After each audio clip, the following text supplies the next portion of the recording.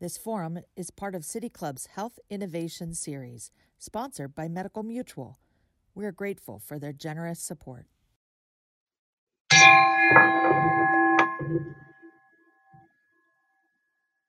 Good afternoon. I'm sorry we're a few minutes late, but we had some technical difficulties that we had to work out.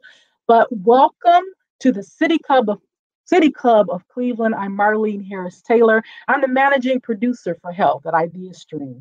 It's February 4th, and you're with a virtual City Club forum.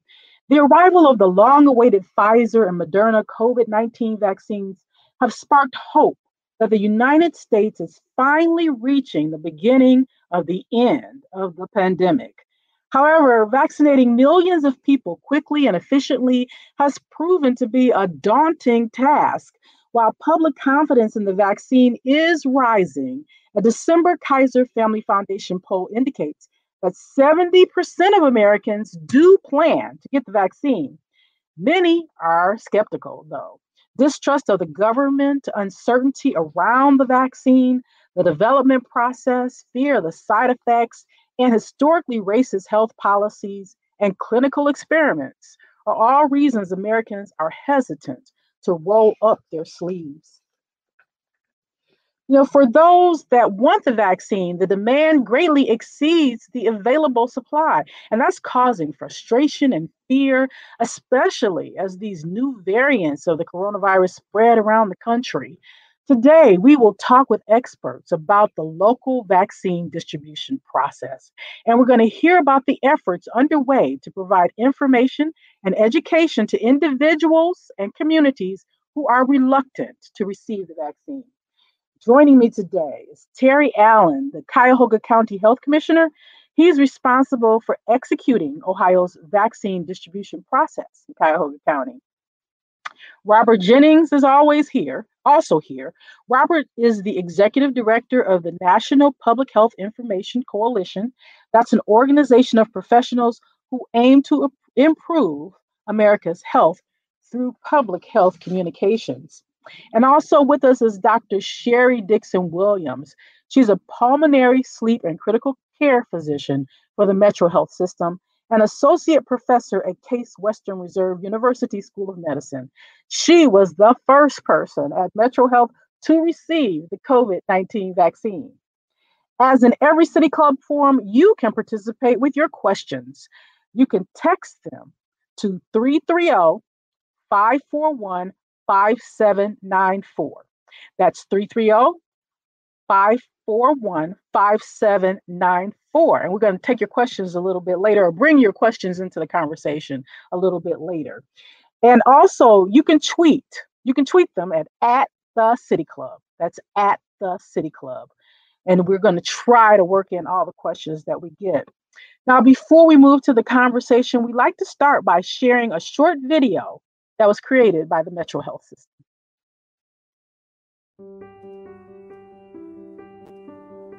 I see it as an instrument to save lives and prevent tenacious pain and suffering.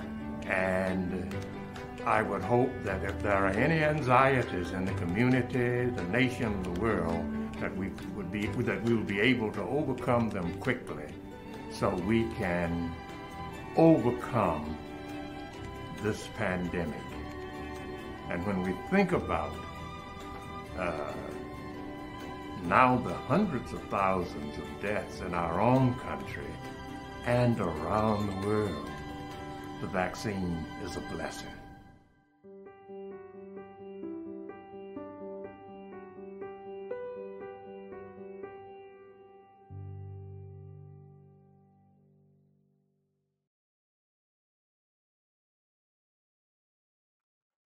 The Reverend Otis Moss Jr. is an icon in the Cleveland community.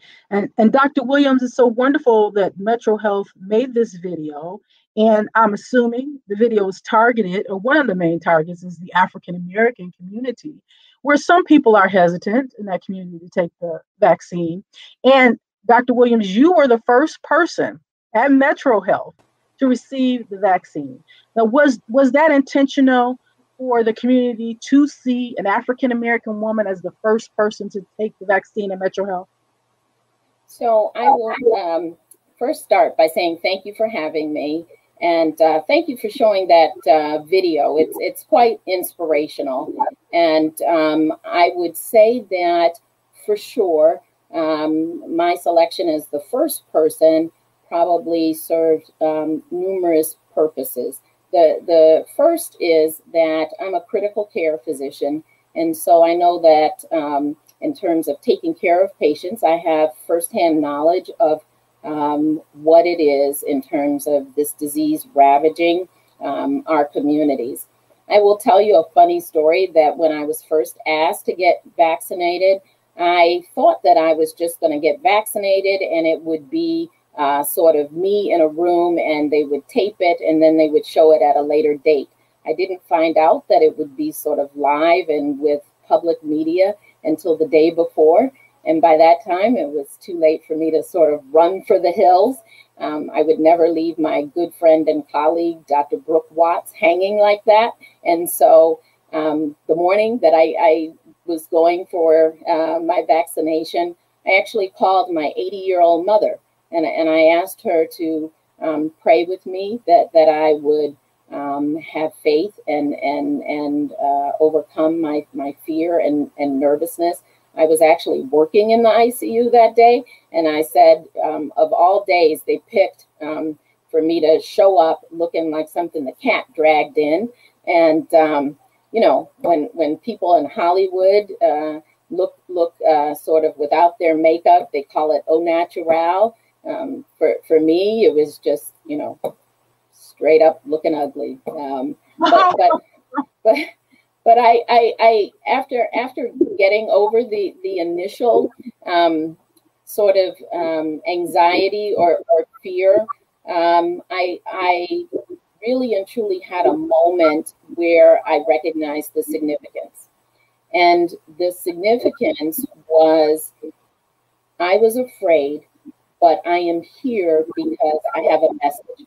And that message is really a message to people in my community that look like me, that I know that you're afraid. I'd be lying if I said that I hadn't had a moment of fear. But you know, courage is not the absence of fear. Courage is feeling the fear and doing it anyway. So that's where I was. Well, that was so wonderful to see you do that. Now, we actually sent some health reporters from our district. So we got that video. We put it on our website and on our social media sites too. And you were looking great, by the way. You're so kind. But that was wonderful that you did that and you worked through the fear. Have people said anything to you? Have folks stopped you in the grocery store or anything to say, hey, I saw you take the shot and that gave me the courage to take it too? You know, it's interesting you would ask that because actually quite a few people, even friends, parents. So my daughter's high school friends, their parents called and said, I saw you. People that have been patients of mine said, I saw you. It has been probably the most rewarding experience to know that something as simple a gesture as being seen and overcoming a moment of fear has made a difference in other people's lives. I'm very humbled by that, actually. That's wonderful. Now, Terry Allen, the health commissioner for Cuyahoga County. Terry, we know for sure, though, that African Americans locally, across the state and nationally, are not taking the shot at the same rate as others in the community, don't we? Well, we certainly know, Marlene, as Dr. Williams knows from her time in the ICU as a critical care pulmonary physician, that we know that African Americans have been disproportionately affected by COVID. We know that they are more likely to contract COVID. They're more likely to be hospitalized, almost 3 times more likely, and more likely to die. These are statistics that we know and have seen for many decades across a range of infectious and chronic illnesses. And that inequity is I think, very stark in the context of COVID. So yes, we know right now we are seeing some hesitancy, and Dr. Williams and others through their leadership are helping folks to recognize and understand the issues around the clinical trials that went underway to assure the vaccine safety is there, that it's very, very effective, much more effective than our usual seasonal flu shot that we get every fall. And that this vaccine can save lives and has saved lives. And so we appreciate the leadership of people like Dr. Williams, given her clinical experience and the heartbreak that she's seen in the ICU, to encourage folks to consider taking the vaccine when they're ready. Well, Tara, we're going to come back to talking about like what we can do, local efforts we can do. But I wanted to bring Robert into the conversation. And Robert, you are a communications professional. And from what you're seeing, are we doing the right things in terms of getting the right message to the folks in the African American community? What Dr. Williams did was great. We saw that video of, a pastor who is an icon in the community. As a professional, are we doing the right things? I would say so. First of all, thank you for having me here today as well. And yes, we are. We're doing a lot of the right things. Having physicians like Dr. Williams become the role models for taking the vaccine is the right thing to do. People want to see folks that look like them be willing to step up and be the first ones. One of the things that we are finding is that we use the word hesitancy a lot, and we kind of lump the term hesitancy into one bucket. But it's more complex than that. There are reasons and scales of hesitancy. So people that are stuck right in the middle or way off to the right that would likely not take the shot, we need to do more. We need to educate them, and we need to continually reach out and meet them where they are. And that is going to trusted people in the community with the proper public health messaging. And Robert, you said, you told me earlier that pastors are a good way to get that message across, but other people can do that too. Right now, we're going to take a look at another video that was produced by Radio 1 with a person who's maybe trying to reach a different demographic than the pastors could reach. Let's take a look at that video. Yo, what up, folks? It's Maddie Wills, and I'm here to tell you that it's super important to get the vaccine for COVID-19 when it's your turn. For me personally, I don't want to get sick from COVID, but almost more than that, I want to get back to normal. I want to go outside. I want to go to the movies. I want to do stuff that requires people not being sick. So I'm going to get it. I can't wait to get it, and I think you should too. That's so great to see Radio 1 stepping up like that, because Robert, we often do think of the pastors, but we don't always think of the urban radio stations, and they're so important in the African American community, aren't they? They absolutely are, and we can't discount the power of the pastors, that's for sure. They are the pillars of our community, so I want to get that out right now. Shout out to the pastors. Shout out to the pastors. But unfortunately, they're always the go-to, and if when we're doing our outreach, we feel, we reached out to the pastors, we reached out to the local politicians, so we've done our job. No, that video shows that people within the community who are trusted, that folks, these younger demographic, maybe 18 to 35 or whatever, they sit and meet with these people every day. They have their radio on and they're listening to Radio 1, and they know this. They have an intimate relationship with people in their community. So we got to be more forward thinking. We've got to do a greater outreach to the non-traditional community influencers. So Terry, one thing people want to know is, where can I get the shot? I understand that the health department, your phone lines are being inundated with calls. Can you talk about that a bit? Sure, Marlene, and always thank you. It's been a pleasure. I told folks when we set up the original planning for this session that you were the first person to interview me way back in March when our first cases occurred. And so it's nice to come full circle and now have a vaccine to work with. So it's been a pleasure to along the way to always work with you in your excellent reporting. So thank you. So yes, we have a vaccine available, and so the phones have been ringing off the hook. Certainly, we have a call center with 8 people to 10 people sometimes that staff that call center every day, And, we can get 1,000 calls in there when we hear news from the governor about vaccine or news from the governor about some decisions that are made that have an impact, a real impact on people's lives. So we know now that we are in a stage, we are working our way through the healthcare workers. These are protecting the people who protect us, like Dr. Williams. And we also have EMS and people who are very vulnerable, like our developmentally disabled populations, living in group homes, living out in the community, and people with congenital health issues that may be at risk for severe complications or death. We also taking care of our folks living in the nursing homes and the workers as well, to give them the opportunity to be vaccinated. We've now moved on to our seniors, and that began, of course, we know on January 19th with those over 80. The following week, on the 25th, it was folks at 75 and over. And then we're now at a stage where people 70 and over can get in line for vaccination. And we're also taking care of school employees. And it's a step forward that we think is important.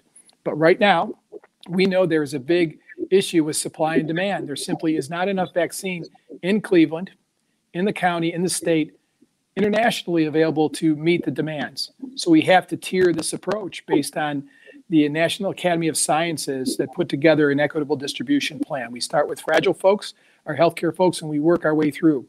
There are now over 80 locations in the county where you can access vaccine. About 10 to 15,000 doses are being spread out in the county among providers and pharmacies and hospitals and community health centers. And so we need people to continue to be patient. We really, really appreciate your patience. And you can call 211, our first call for helpline here through United Way, and the county executive has funded that to help seniors sign up.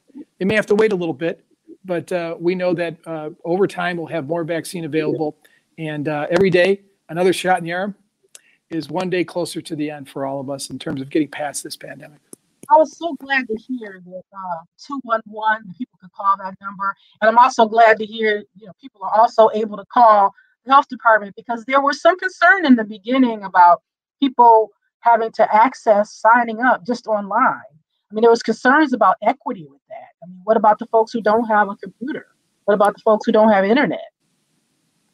Right. I think that's a big issue. And certainly Robert, in his days at the Ohio Department of Health, we go way back. He knows about communication is everything, certainly. And we know our seniors may have barriers. Certainly, our older folks, we know that they're calling and having difficulty maneuvering lots of websites. So we have a responsibility from an equity standpoint to do everything we can to try to assist folks to sign up in what is a very fluid and changing process. I heard a really interesting discussion about, how do you decide who's going to be first in line? And one of our reporters, Anna Huntsman, just did a piece about this. And one of the interesting things is essential workers are not in the current group. And there's some people who say if essential workers were part of the current group, that we'd reach more folks who are vulnerable in minority communities. What do you think about that? Dr. Williams, I'll come to you with that one, because you have to make a decision. I understand Terry's right. It's, there's not enough to go around. So somebody has to make these tough decisions. I'm glad it's not me, but they decided, okay, we're going to put essential workers further back. Wouldn't that have been a more expedient way to reach the minority community, to have essential workers up higher? Yes. And so this, as you said, is a very tough decision. And a very complex decision, because there are a lot of factors that go into that decision. One of the key factors that goes into the decision in terms of who to vaccinate is who is most likely to suffer, who is most likely to end up dying. So when you look at who's most likely to suffer, who's most likely to be hospitalized, who's most likely to die, it turns out that our senior citizens and people who are in nursing homes are those who are most likely to die and to end up hospitalized. Although the nursing home population is quite small, as much as 40% of the deaths have been in the nursing home population. So when you look at who should be first, looking at the people at the highest risk of bad outcome, along with the healthcare workers who have to take care of people who get ill, it makes sense to sort of start with those individuals. There's no doubt, though, that many of the essential workers, for instance, workers who are in the homes of elderly people taking care of seniors, need to be vaccinated. And we have to move expeditiously to incorporating those individuals who may be younger because they are going into the homes of senior citizens and caring for them. The hope is, however, that even though they're going into their homes and caring for them, that because the seniors have been vaccinated, they will have some measure of protection. Certainly, in essential workers that work in hospitals, perhaps in housekeeping or in food services, these are essential workers as well. And we need to move expeditiously. As you've pointed out, there are larger populations of minorities in those positions. And so we want to move expeditiously in making sure that they are covered as well. But in a very complex decision making, you have to look at who's most likely to suffer, and what do we know from the data in terms of high risk of mortality. And the mortality clearly is increased for those 65 and older. Many of our essential workers tend to be younger, and so that's how that decision sort of comes into play. I see. So since even though there's a large group of minorities people in that essential worker group, but because many of them are younger, the thinking was we still have to think about the most vulnerable older folks. Yes, and I would say that in any complex decision, there will always be pros and cons, advantages, disadvantages, and a decision that complex can never be what I would call 100% the best decision. However, a decision has to be made, and many times we always want to err on the side of doing the most good. And in doing the most good, protecting our elderly who are vulnerable, who are in nursing homes, very vulnerable, that becomes equally a good thing, as well as it's a good thing for us to work towards trying to achieve equity in our minority communities. That is a good thing too. And we have to work expeditiously towards that goal. Yeah, absolutely. So I'm going to have to put my glasses back on because I have to read my script again. But I wanted to let everybody know that we're just about halfway through the forum, and we're going to be turning to your questions in just a minute.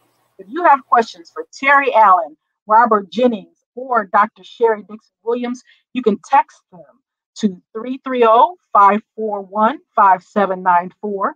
That's 330-541-5794. Or you can also tweet them to @CityClub. That's @CityClub, and we'll try to work them in. And we have gotten a few questions, and one question is about the Hispanic community. We've talked about the African American community, but what particular messages do we need for that particular group?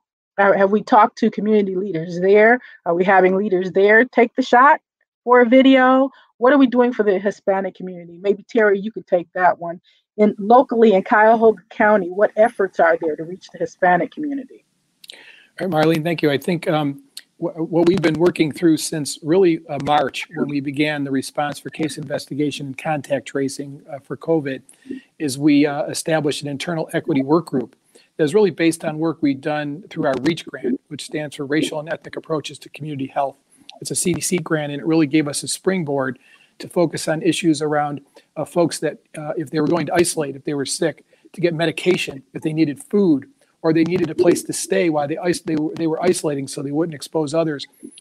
these gaps and inequities were exposed again during this pandemic. And so we've been busy thinking about across issues of income and across race, where those gaps are and how to fill them. Similarly, the leader of that group, Nichelle Shaw, who supervises the REACH grant, has been working through the process to reach out to different communities.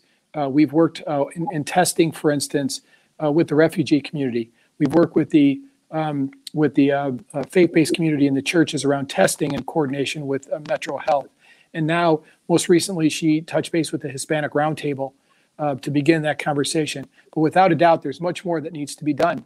I think we need to identify, in the way that we are identifying trusted leaders and spokespersons like Dr. Williams and our faith leaders in the African American community. We need to identify and expand messaging in the Hispanic community, so we meet people where they are. They get to hear from people that look like them, that they trust, and it's incumbent upon us in public health to bridge that gap, because our North Star certainly is to address these inequities and disparities in society. And Robert, how important is it for when you want to reach other communities like the Hispanic community to have communications available in different languages? It's very important, and it shows you care, for one, that you will take the time to put the public health communication messaging in various languages. And the CDC does a fantastic job of all the federal messaging. They also will help local communities translate and transcribe information into various languages. So it's very important to do that. And we can always do more, but certainly we can't forget the other minority communities. It's the Native American community as well. You know, we definitely need to be having direct outreach to the Native American community, the Asian community, Somali communities. I mean, the list goes on, and it's a job. It's a tough job, but we have to do it. And so, how do you decide? Since, as you say, the list can go on. How do you decide? Well, we're going to, translate it into this many languages. How do you make this really gets back to community involvement.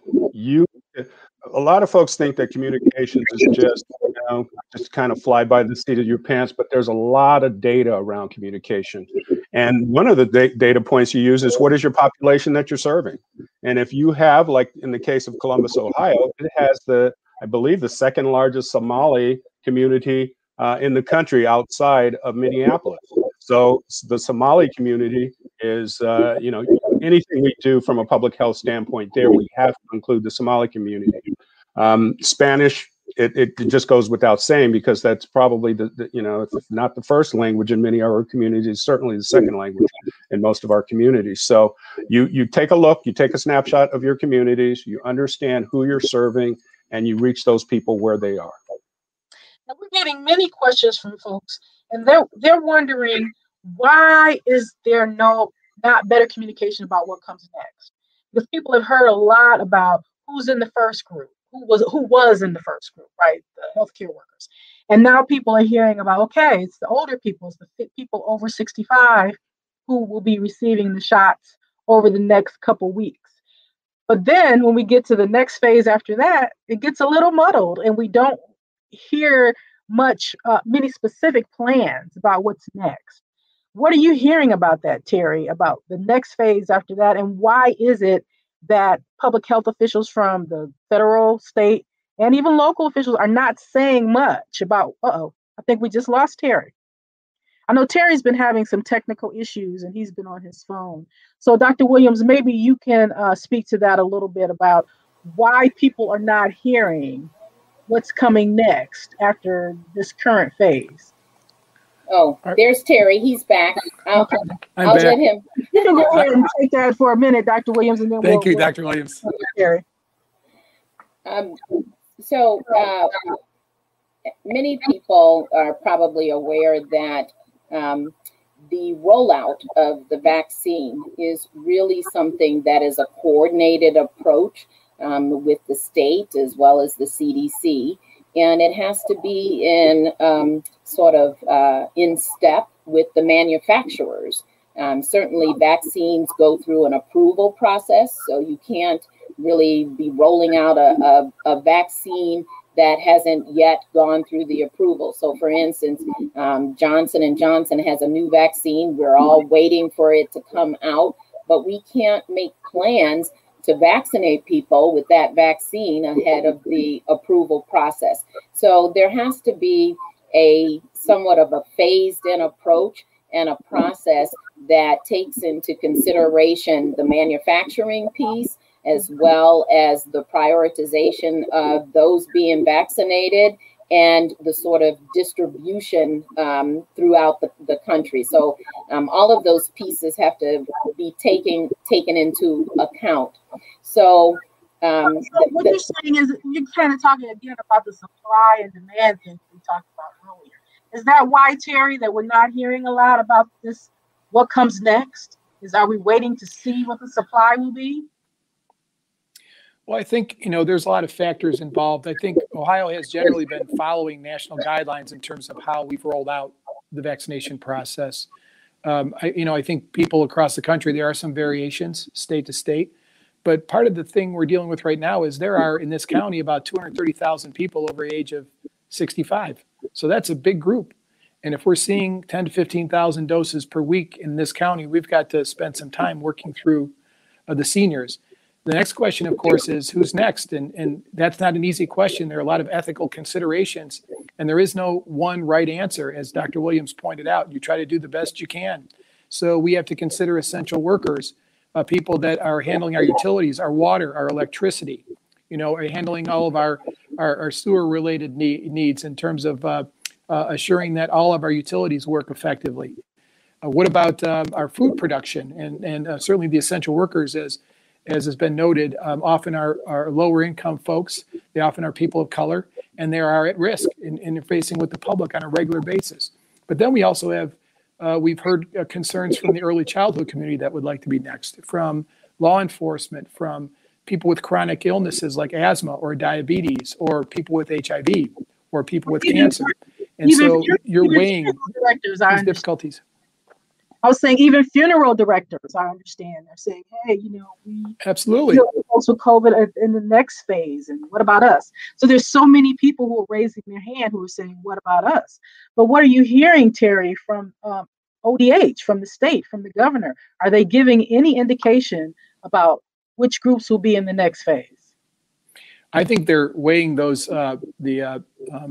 the challenges that we just described very heavily. This is not an easy decision, and I think that they're going to take a very thoughtful look at the next stage, even as they have on the previous stage 1A and 1B. So I think we need to ask people to be a bit patient, knowing that the state's doing the best they can in the development of the process, looking at the national guidelines to see what the next best step is based on the vaccine supply we have available.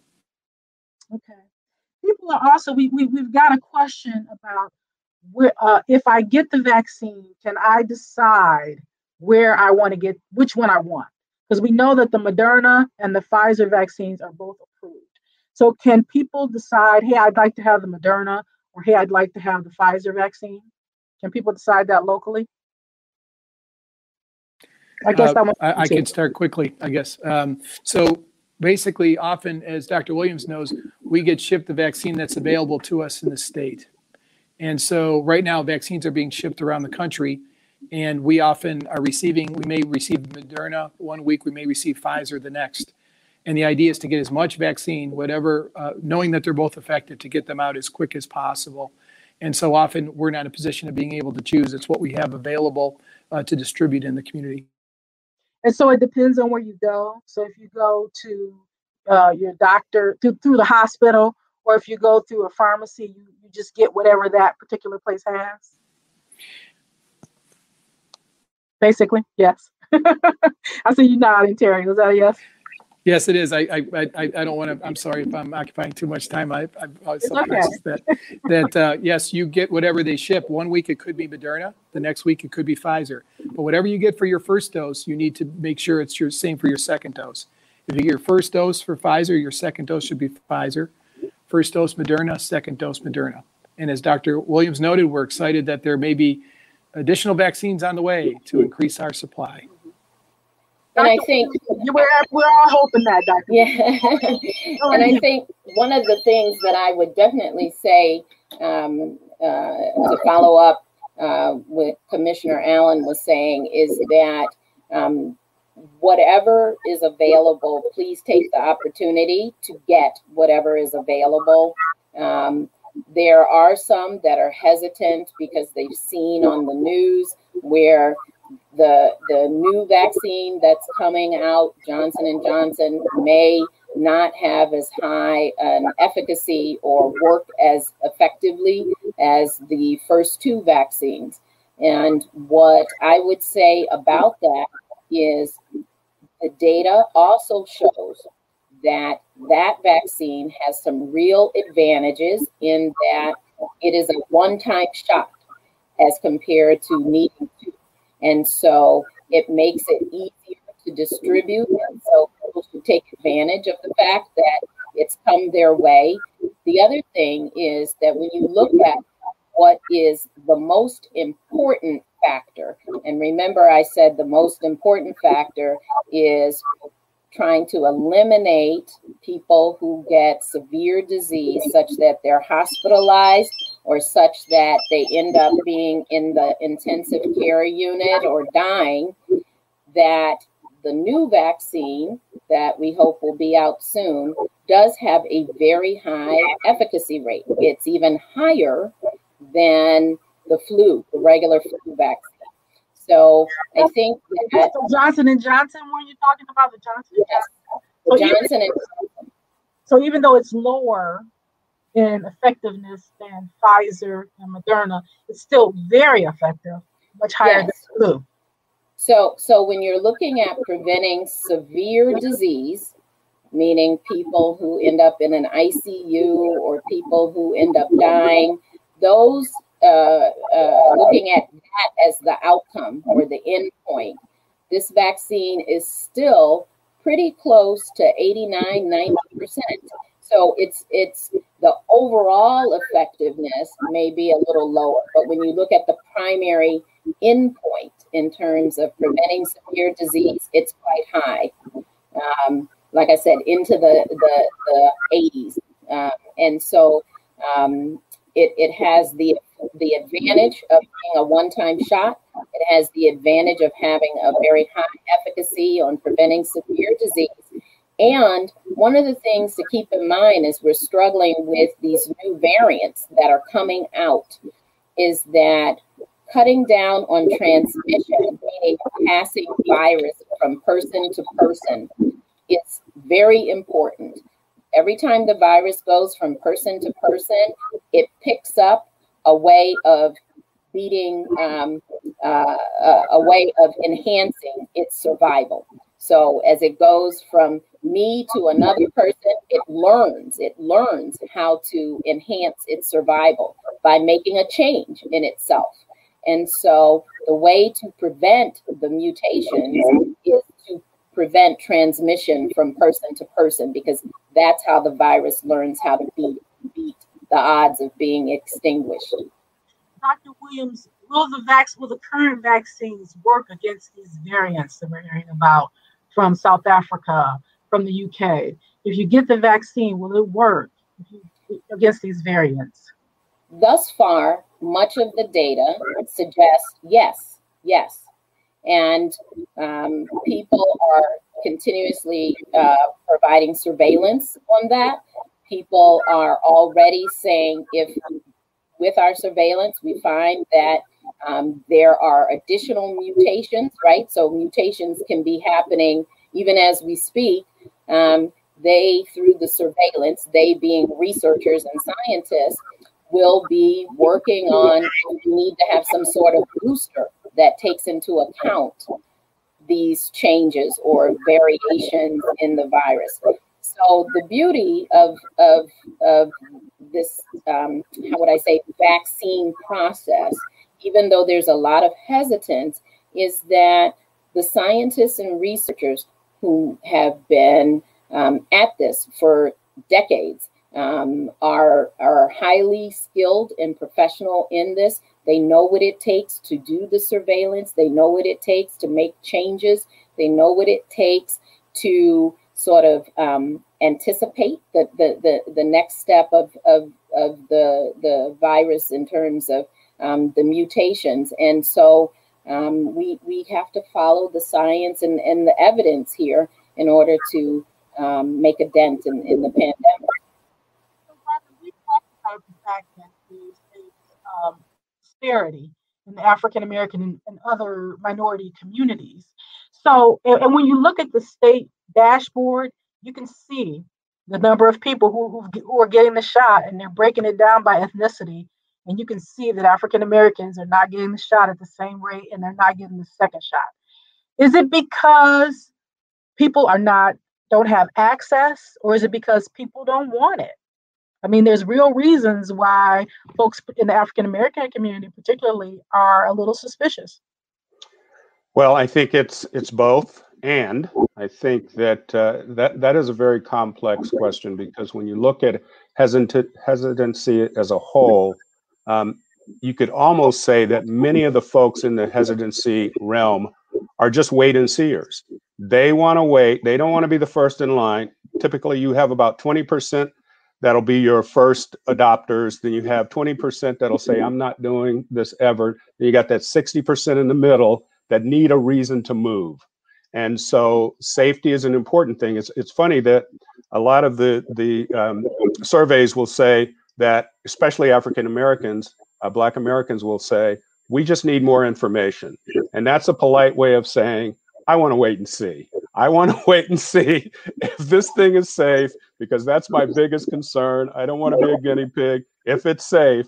And there was a doctor that I was on another webinar with who said he has more questions about what's in the vaccine than he has about what's in their bag of potato chips. So it's just so some of the questions are unfair and are being scrutinized, but it is that I want to wait and see. I want to see if it's safe. Then I'll be willing to move on getting the vaccine. Okay. But there are some real reasons, Dr. Williams, that people, some of the folks listening and watching may not know the history here. There's some reasons that people in the Black community in particular are hesitant, right? Absolutely. And I think many are aware of the Tuskegee syphilis trial / experiment, which started in 1932 and actually went on for 40 years until 1972. So it hasn't been that long ago that this took place, and definitely, in fact, in my lifetime, despite my youthful appearance.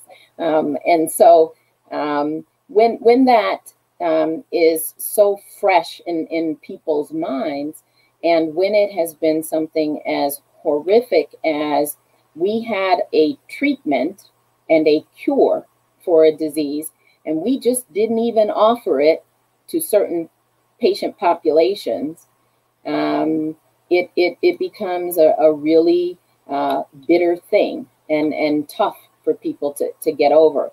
And let's face it, we placed a value on those lives, which were poor Southern Blacks, and said, it's okay that we don't treat their syphilis.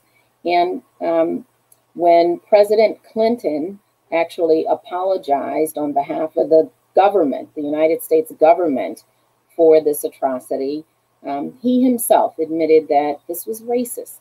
And so it has a history that is challenging in terms of moving forward. I use the word challenging because it is a challenge, it is a barrier, but this is what equity is about in terms of meeting the challenge and in terms of getting over the barrier. I often quote my mother, who has some really terrific sayings sometimes.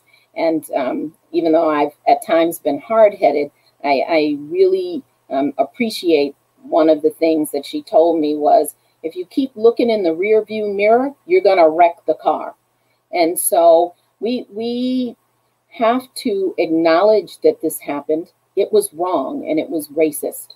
But since that happened, there have been a lot of committees, a lot of review boards, a lot of reports that have been put into place to ensure that this kind of atrocity doesn't happen again. And we can't continue to look in the mirror and wreck the car when ahead of us is really something very dangerous, something very serious, something that has disproportionately affected Black and brown communities.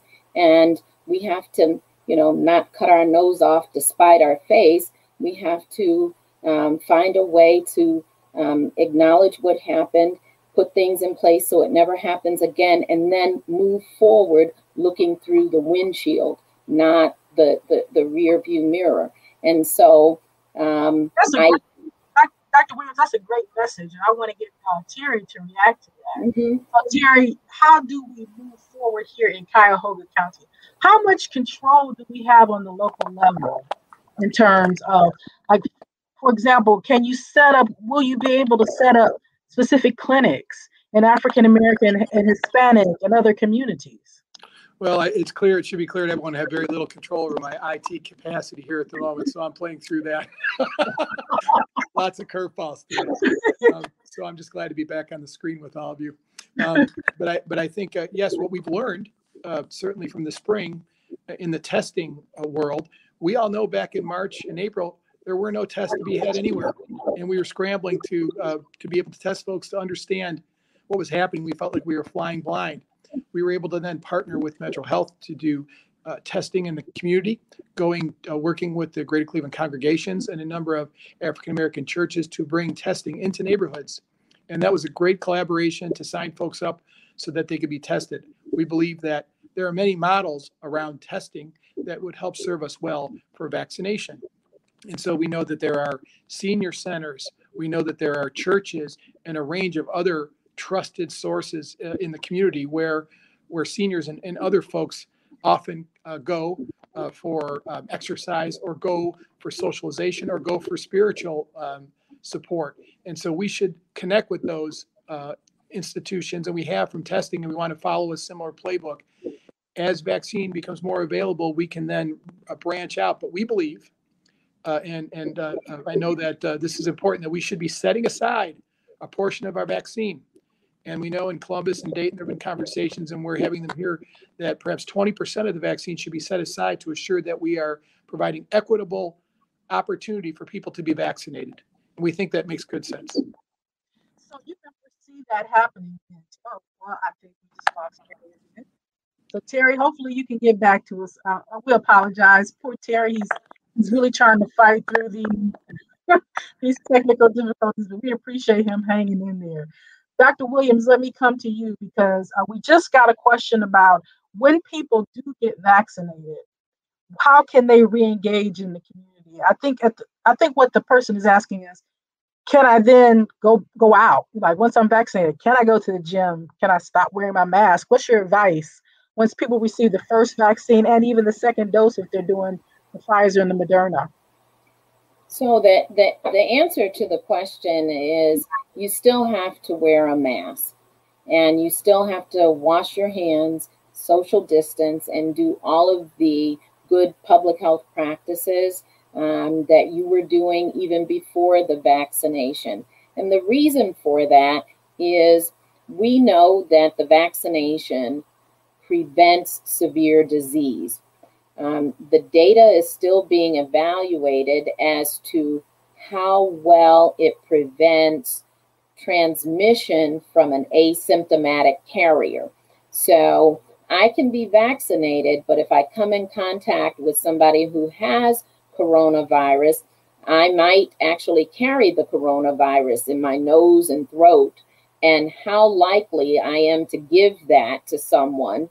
And keep in mind, because I've been vaccinated, I might not have symptoms. How likely I am to give it to someone, even though I have no symptoms, is still being determined. We know from other vaccines and from preliminary data that it seems as though the transmission rate is significantly decreased by vaccination. And this is something that we will learn more about as time goes on. But you need to wear the mask and until that data comes out. And also keep in mind that as we see mutant variants come about, that wearing the mask also protects you from perhaps spreading a mutant variant that may or may not be susceptible to the vaccine, because as I've mentioned, something new could come up a month from now, and we would find out a month from now. So if people are starting to get more and more vaccines, they can't necessarily resume their the life before. They can't just start going to the gym again or not being worried when they're in the grocery store. Is that what you're saying? Well, what I'm saying is that we need to continue to observe the good public health practices that we know work. I think that as more data comes out, our evidence will dictate our behavior for the future. And so the scientists and leaders who are looking at the data in terms of what type of rates of transmission, what's the prevalence of the virus in the community, those kinds of metrics have to be incorporated into knowing how many people have been vaccinated in order to decide what our behavior is in the community. And so it may not be very satisfactory of an answer, but I would say to be determined, because it's the evidence that has to, and the data that has to drive behavior. You're right, Dr. Williams. That's not what we want to hear, right? We want to hear, oh yeah, we can throw off those masks and go back to regular. Yeah. That's what we want to hear, but we can't. That's not the case right now. I'm not saying never, ever. I'm simply saying that when you talk about when, it has to be something that is driven by the evidence or by the data. And we don't want to, and Commissioner Allen has heard me say this, fumble at the goal line, right? We don't want to do all of this in terms of getting vaccinated, beating back this pandemic, only to say, okay, go back to life as you once knew it, and fumble at the goal line. We don't want to do that. We want to score a win. That's a good point. Terry, I see you back. Thank you so much for valiantly fighting through these technical issues this afternoon. Let's see if we can finish up that conversation we were engaged in right before we lost your signal. I was asking, once the vaccine becomes available, do you foresee specific clinics in specific neighborhoods? I think you were saying yes. Yes. I mean, we're already, we know that we've been doing right now large points of dispensing at the county fairgrounds, and then also we're doing different locations on the east side of town where we've been at e-checks that Ohio EPA is letting us use, where people can drive through. In Euclid, in Warrensville Heights, we were recently at Word Church using fire departments, Beechwood Fire Department, we use locations like that. But we also know that we need to consider indoor safe, in terms of preventing transmission for folks. Indoor locations that could be senior centers, or they could be gyms, or they could be banquet halls, places where people can spread out, and also places that provide transportation where folks may not have it. We can connect them to transportation to get to these locations. We're able to call seniors and let them know the vaccine is available. And as we go forward and more vaccine is available, we need to think about where our gaps are. Let's look at the data. Let's let the data make decisions on where if we're going to be equitable, let's find out where the people that are being vaccinated are living and where those gaps are. And then we work with the trusted leaders and institutions in those communities to help us find sites that will work for them. And there are people that they represent. Well, you need more people, because we've heard things like using the National Guard to help distribute. Would we need something like that here in Cuyahoga County? The National Guard to help? I know that certainly at the state level, the governor has used the National Guard throughout for testing, and I believe that there's some discussions about ways that they may be able to assist, particularly with senior populations for vaccination. But I think it will take all of us. We have our hospitals and our community health centers and our pharmacies reaching seniors. and health departments. And now I think National Guard can serve another role. This is a big county, 1.2 million people here.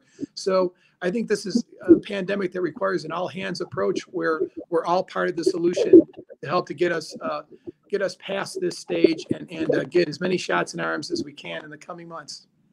Okay. So we're winding down our time here, and I want to give everyone a chance for a last word, a last thought. So I'll start with you, Robert. What's the last thought you want to share with the folks who are watching? Well, the last thing I want to share with the audience, and hopefully after I say this, I will have some folks take me up on this. Okay. Misinformation is probably the most horrible thing that we can have just floating out there as far as getting people to get the vaccine. Facebook is not a trusted source of information, although a lot of people go to Facebook for their information. So what I would want folks to do is, if you're listening to this broadcast now, it's because you are interested and you are going to a source of information that is trusted. I would suggest that you continue to search out information that is trusted and that is science-based, and that you share that with your circle of influence. That's the way, like Terry said, we're all in this together. We all have to work through it. And when I see on my Nextdoor app someone throw out something that is just totally false, I take it upon myself. Even if I'm going to get the bots back at me and all the hate, I still go out and I put out factual information so that somebody will hear it and then they will pass that on as well. So I want to just recruit everybody to help us in this fight. Okay, thank you. And Dr. Williams, your last thoughts that you want to share? I think as a critical care doctor, one of the things that I can say is that I've seen the worst of this pandemic. I've seen the absolute worst, the death and devastation from it. But I've also seen the best in terms of people coming together as partners, as teams, as messengers in the community, as people who recognize that it really is going to take all of us. So I would leave as a parting word that, as much as possible, don't get tired. Don't get tired and weary of doing the right thing, of doing what needs to be done, of pitching in and rolling up your sleeves to do the work to get us all across the goal line. Don't get tired of doing the right thing, because really and truly, I've seen the good that is coming forth from this, and we're gonna beat this. We're gonna beat it. That's a great message, because it really is hard to stay vigilant. It really is. And Terry, I hope that your technology holds up long enough for you to give your final thoughts. This will be very quick, just in case, really. I guess I think Robert is right on the nose. Misinformation has been a challenge in public health through the ages. And I think in this particular case, given the interconnectedness of the world, using valuable information sources, trusted sources, going to the CDC, the state health department, your local health department, your hospitals to get that information, that's critical. So I would completely agree. We would want people to really think about the importance of being vaccinated. You may have fears. Listen to trusted leaders like Dr. Williams. We know that Pastor Vernon at Word Church in Warrensville Heights said, you need to get vaccinated to protect your families. And I think you're protecting your grandparents, your parents, the people you love. And so we want people, when they're ready, to really, really consider getting vaccinated, because we think it's our way to protect all of us. And lastly, double check, triple check, and quadruple check your internet access before one of these sessions. That's a great final word, Terry. I'd like to thank the folks out there who have joined us today for this forum on COVID vaccination and distribution process. We've been talking with Terry Allen, the Cuyahoga County Health Commissioner, Robert Jennings, Executive Director for the National Public Health Information Coalition, and Dr. Sherry Dixon Williams, pulmonary, sleep, and critical care physician for the Metro Health System. Today's forum is part of the Health Equity Series, sponsored by the St. Luke's Foundation, and part of the Healthcare Innovation Series, sponsored by Medical Mutual. Community partners for today's forum include the Benjamin Rose Institute on Aging, BedWorks, and the Metro Health System. All City Club virtual forums are presented for free every week thanks to the generous support from Bank of America, Key Bank, the Northeast Ohio Regional Sewer District, and PNC. And you can join them in supporting the City Club mission by making a contribution online or becoming a member at cityclub.org. That's cityclub.org. I'm Marlene Harris Taylor from IdeaStream. Thank you so much for joining us today. Our forum is now adjourned.